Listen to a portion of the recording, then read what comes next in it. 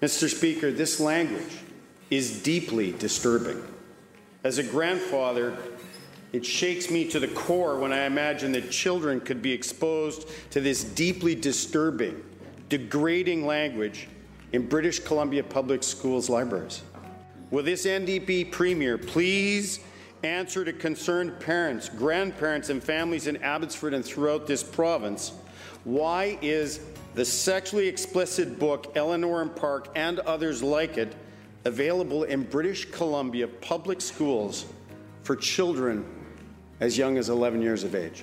I'm asking as a parent, as a grandparent, to the Premier, to the Minister, if the words I just read were inappropriate and unacceptable and clearly disturbing to this House, how is it that those same words are appropriate to be read by a sixth grader as young as 11 years of old in our public system? How are those words safe and inclusive? I'm Peter McCulley. Welcome to the Today in BC Legislature Report. That's Conservative Party of BC House Leader Bruce Banman, who made the second controversial statement in as many days to mark the start of the current session of the BC Legislature. Wolfgang Depner, legislative reporter for Black Press Media, joins me to highlight the discussions in the House. Wolfgang has a long resume of multimedia reporting, as well as teaching. He holds a master's in journalism and a PhD in political science. Thanks for joining us today, Wolfgang. Peter, thank you for having me. Much appreciated. The BC Conservatives doubled the size of their caucus recently when Bruce Banman crossed the floor from the BC United to join the Conservatives, which gave them official party status. Yes, absolutely. Some have called the Conservative Party of BC the latest expansion team in BC politics. John Rustad, the leader of the Conservatives, and Bruce Banman, the House leader, did not waste any time making news. They started off in the first question period of the fall session, and it was quite the exchange between John Rustad and the Premier. Thank you, Honourable Speaker. Thousands of British Columbians, many of them from minority communities, have been protesting against SOGI 123, which was originally introduced by the BC United Liberals. Parents are concerned about the sexualization of their children in this NDP government's education system. Will the Minister admit that SOGI 123 has been divisive, an assault on parents' rights, and a distraction on student education? Premier. Thank you, Honourable Speaker, and I welcome the member to the House as the leader of his new party, but I got to say this is not an auspicious start. When you talk about the issues of the day for British Columbians, cost of living, housing, we heard from BCUP, healthcare, addiction, mental health, to come into this place, to use the authority of his office, his new party, to find a small group of kids in our province, to leverage all of that to make them feel less safe at school, less safe in our community, to feed the fires of division in our province and bring culture war to British Columbia, it is not welcome. And when he sat on this side of the House, he supported those same policies, Honourable Chair. It is outrageous that he would stand here and do this. He sees political advantage in picking on kids and families and teachers and schools who are just trying to do their best for kids who are at risk of suicide, Honourable Chair. Shame on him. Choose another question.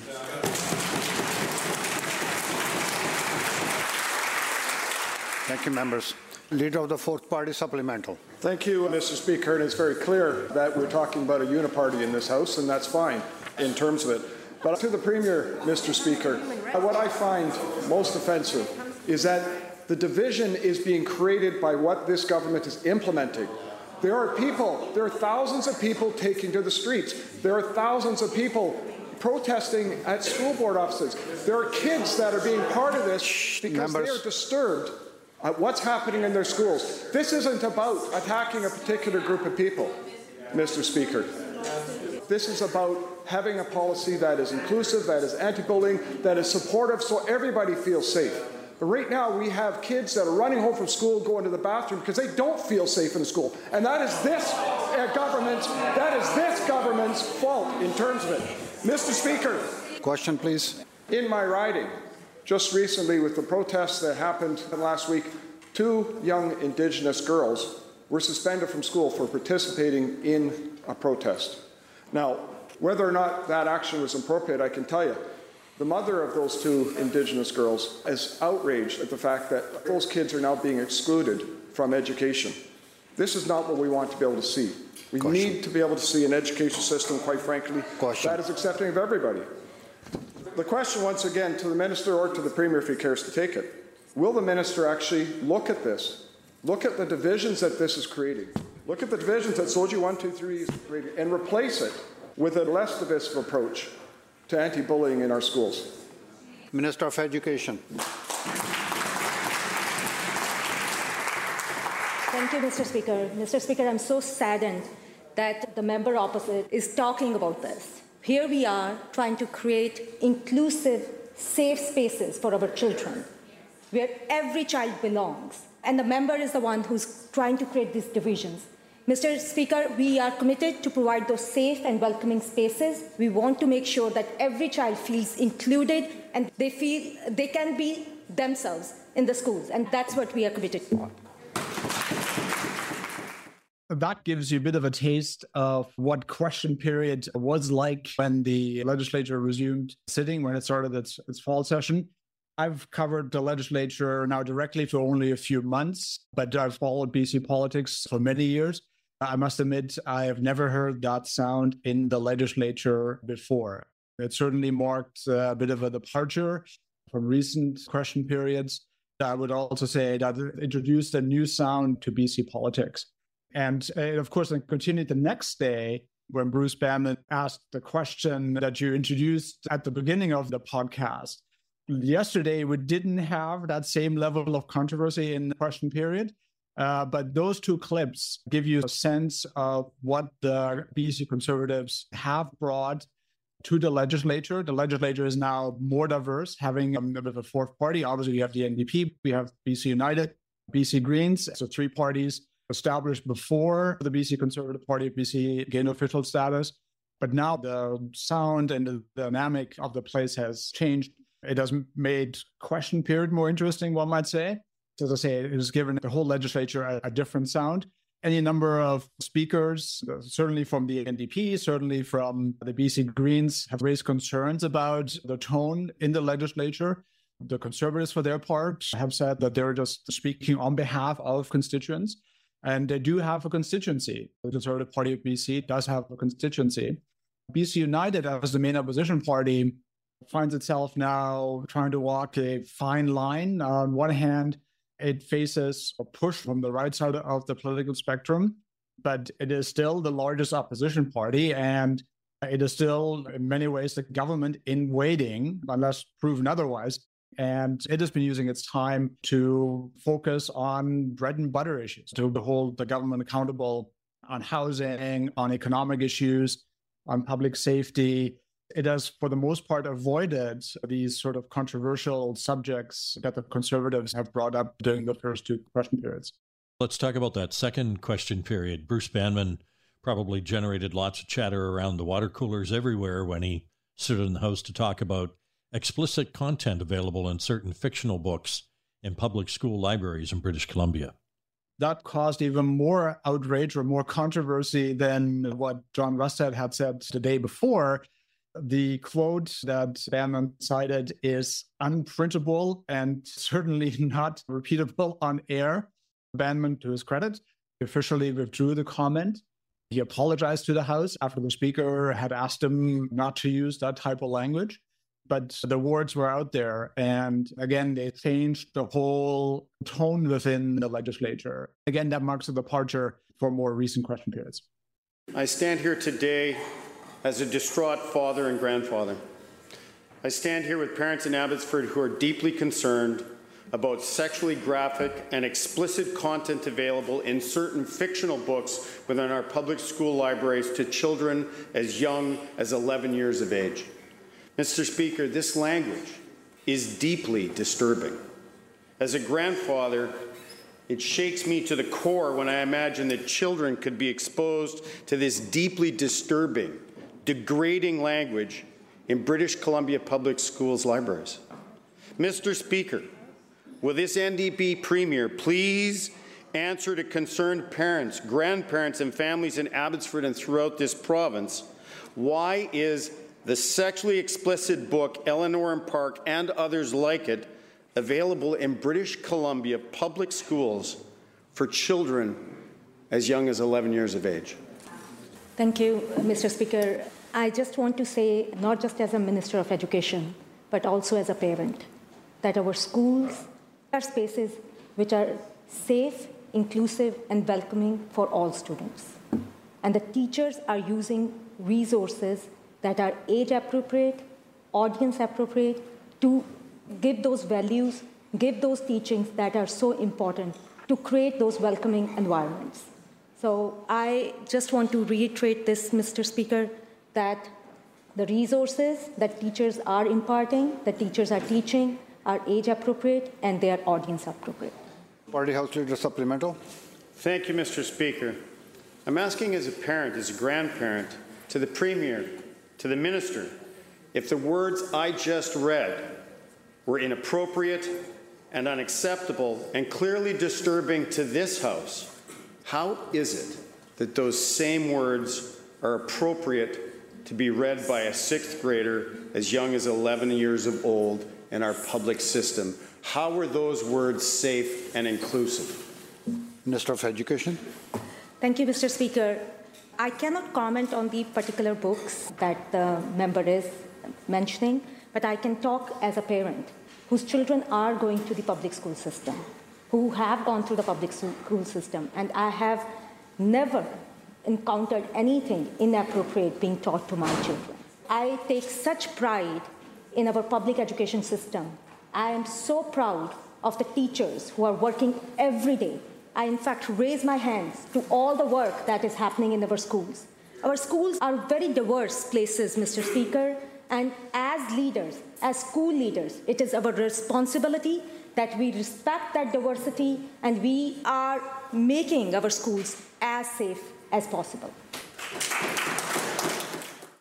Wolfgang, there's been lots of media attention the past few years to affordability issues, supply and demand of housing, rents, affordable housing. I understand there was an exchange in the House with the Housing Minister, Ravi Kahlon, to that effect about the government's agenda.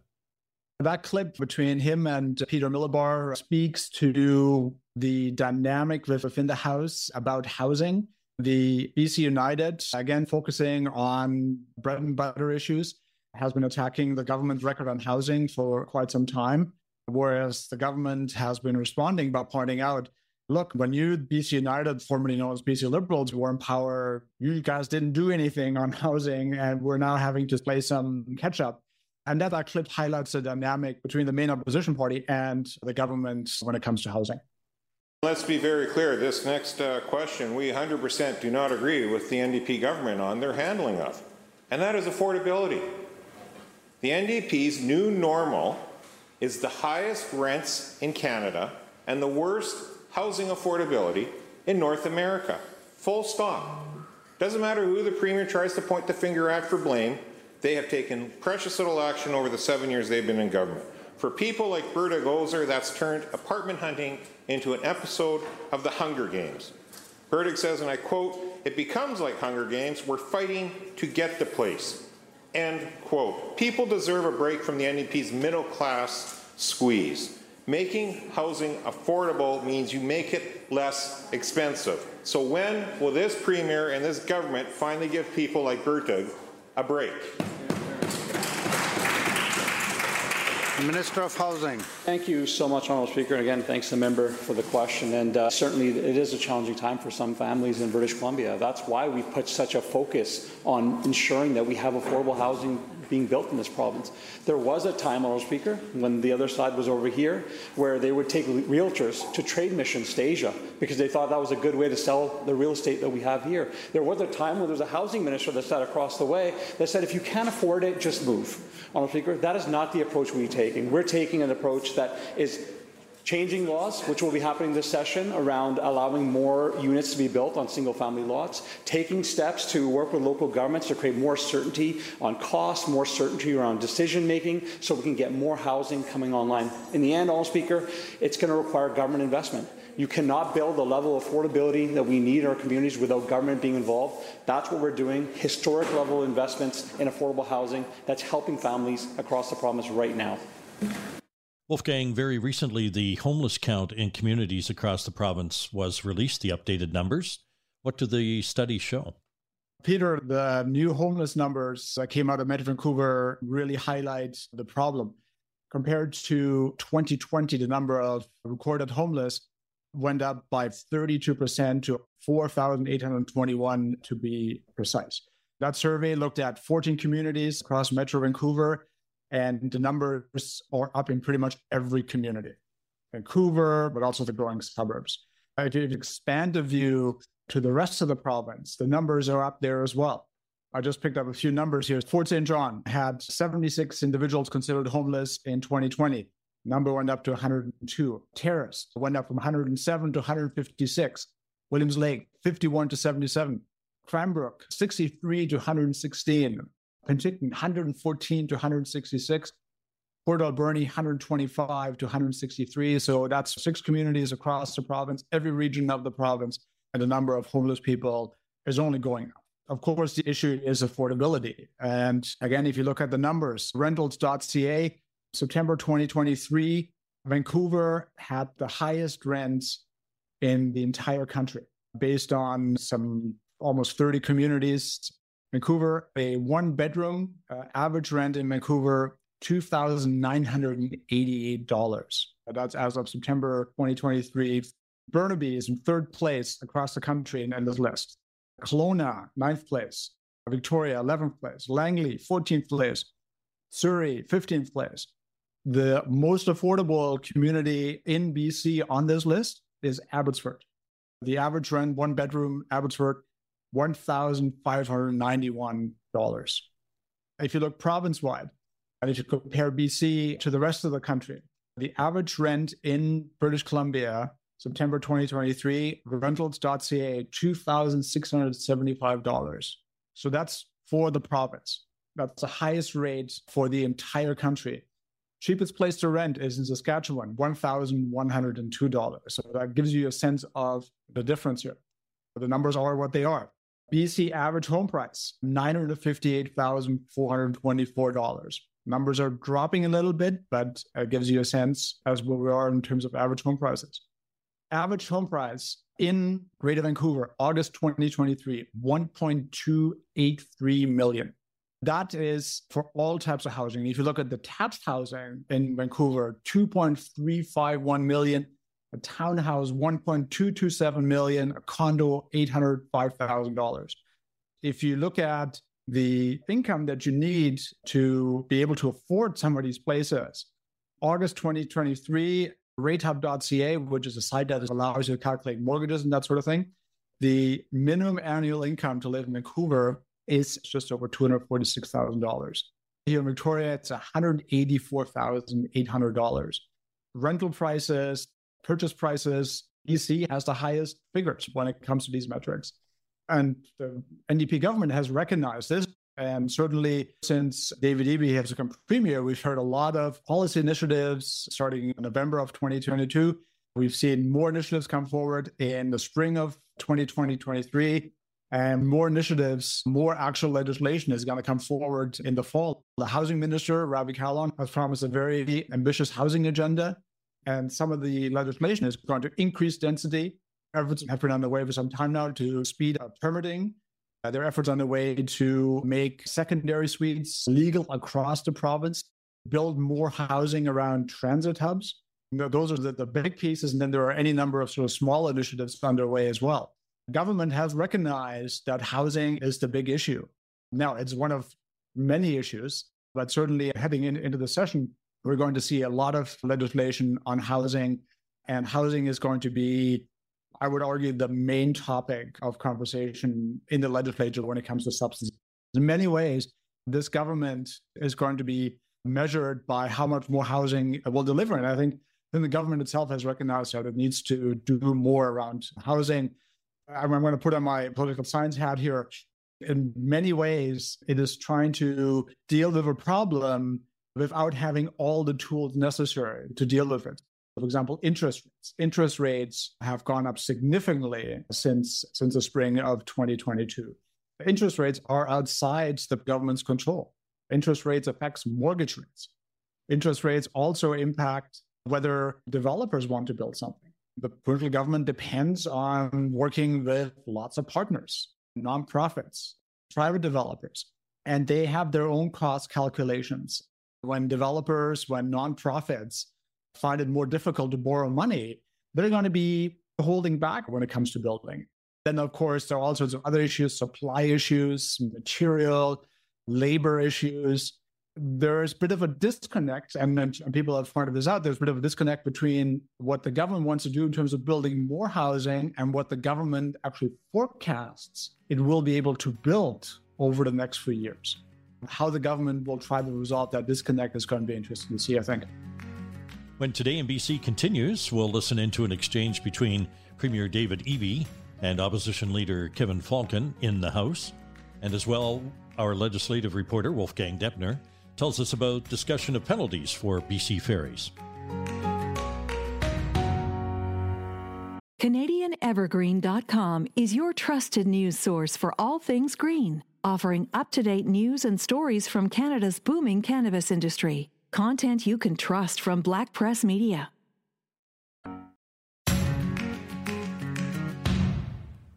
I'm Peter McCulley. Today in BC is a Black Press Media podcast.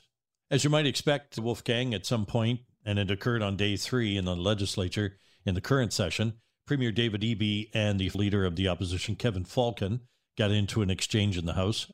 Under BC United Safer BC plan, we've made it very clear we will always make sure there are consequences for all criminal behavior. Again, when will this Premier stop enabling prolific offenders and start putting the rights of victims to re-offend ahead of the rights of the public to know that they can be safe in their communities? Premier. Honourable Speaker, this member wants us to forget his record, right? When he cut the chronic offender program as finance minister, he made British Columbians less safe. That's the program that we brought back in. When he cut mental health services for young people, those young people grew up and became those prolific offenders. When he failed to put in place the care that people need around addiction and mental health in the 16 years that they sat on this side of the House, where do they think those people went, Honourable Chair? I can tell this is a sore point for the Leader of the Opposition, but that is his record. He needs to own it, and we are taking action to keep British Columbians safe. That exchange dealt broadly with the issue of public safety, and it happened shortly after Public Safety Minister and Solicitor General Mark Farnworth had tabled new legislation responding to concerns among municipalities and other groups that the current decriminalization trial in British Columbia has worsened public safety. Back in late January, this decriminalization trial started. Shortly thereafter, concerns emerged about the effects of it. And a number of municipalities have tried to come up with bylaws to respond to those effects. But those bylaws have not been satisfactory, and the province promised that they would come forward with a province-wide legislation that would create some certainty around the province to avoid a patchwork approach. On Thursday, that legislation dropped and saw the light of day. It broadly expanded the public areas that will be off limit to public drug consumption. So under the trial, government has essentially decriminalized the use of a certain amount of certain types of illicit drugs. When this trial first started, the trial made it clear that the consumption couldn't take place near childcare facilities and schools. After some concern, the provincial government expanded the exclusion zones to playgrounds, spray parks, and wading pools. This new legislation confirms the exclusion zones and broadly adds to them. The exclusion zones now include sports fields, public parks, beaches, outdoor recreation areas, public entrances to residences, to businesses, to libraries, public facilities.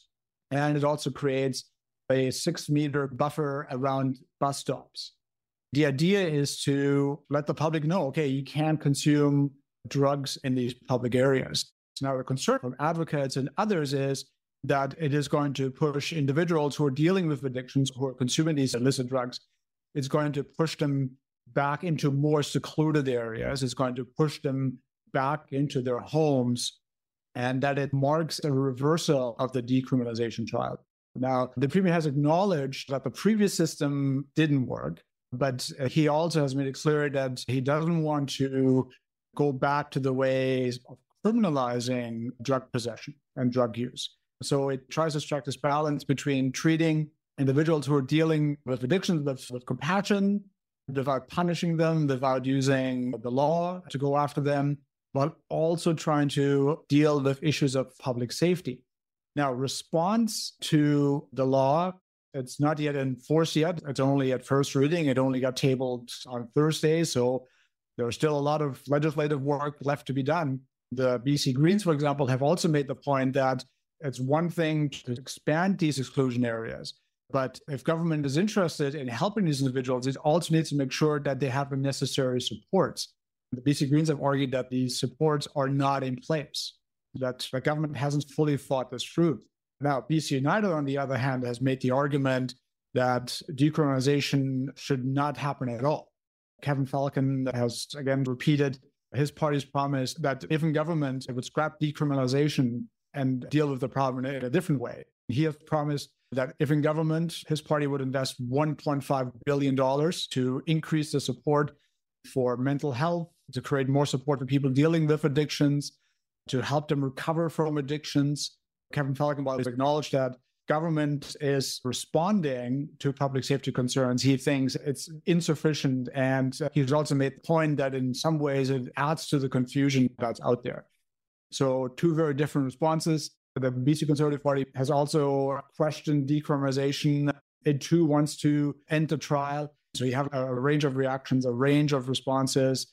BC Green saying it's not going to solve the problem. What the government really needs to do is to invest in various supports. And of course, BC United and the Conservatives are critical of decriminalization itself.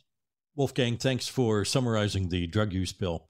It'll be interesting to see if there's more fine-tuning coming in the next session.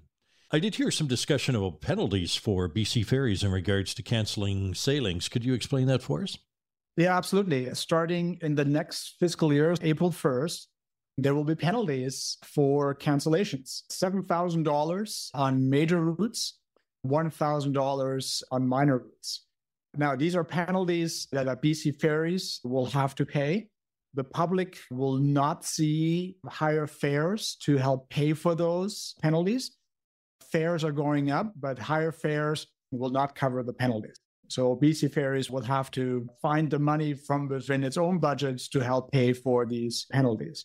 Now, it should be said that a good chunk of the money that BC Ferry uses comes from the provincial government. So in a roundabout way, the provincial government is penalizing itself. If you factor that there were about 1,000 staff-related cancellations last year, these fines could add up. But as said, the provincial government is essentially penalizing itself, albeit in a roundabout way. Now, what sort of an impact is this going to have? Again, reactions vary. BC Greens, Adam Olsen, who represents North Sandwich and the Islands, which is a riding very much dependent on ferries, he takes a wait-and-see approach. Only time will tell if it makes a difference. Trevor Halford, who is the transportation critic for BC United, he's skeptical. He doesn't think that these penalties are going to make any sort of a difference in terms of improving service at BC Ferries. It's an interesting move. There are any number of issues that impact why sailings get canceled that have nothing to do with these penalties. BC Ferries is subject to federal regulations when it comes to staffing. You have to have a certain number of people on a boat before it can ship out. And if those numbers are not available, the sailing doesn't take place. It's a matter of safety. Now, the provincial government has been investing more money, more resources into training. It has been expanding its recruitment efforts, but that takes time. BC Ferries is also competing against other companies. There is a general shortage of mariners. Adam Olsen's point is that it needs to pay its staff more money to make the jobs more attractive. BC Ferries, again, to be fair, has said, look, we're investing more, we're doing more for training, but these things will take time. And ultimately, there are some questions about how much of a difference these penalties are going to make. Again, the penalties are not in place yet, so it's really hard to judge. It's really hard to make an assessment how effective they will be. But I would say it shows, at least certainly from the government's perspective, that it wants to improve the service. We know the stories from this last summer. We know the stories from the summer beforehand. There are lots of issues with BC Fares. Whether or not this is the tool that's going to fix all those problems, again, to use that old line, it remains to be seen. That's Wolfgang Depner, the legislative reporter for Black Press Media, on the Today in BC Legislature Report.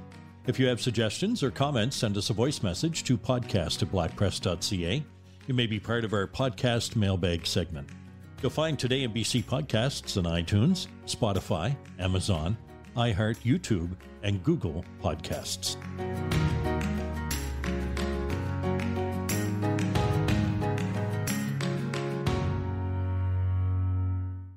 CanadianEvergreen.com is your trusted news source for all things green, offering up-to-date news and stories from Canada's booming cannabis industry. Content you can trust from Black Press Media.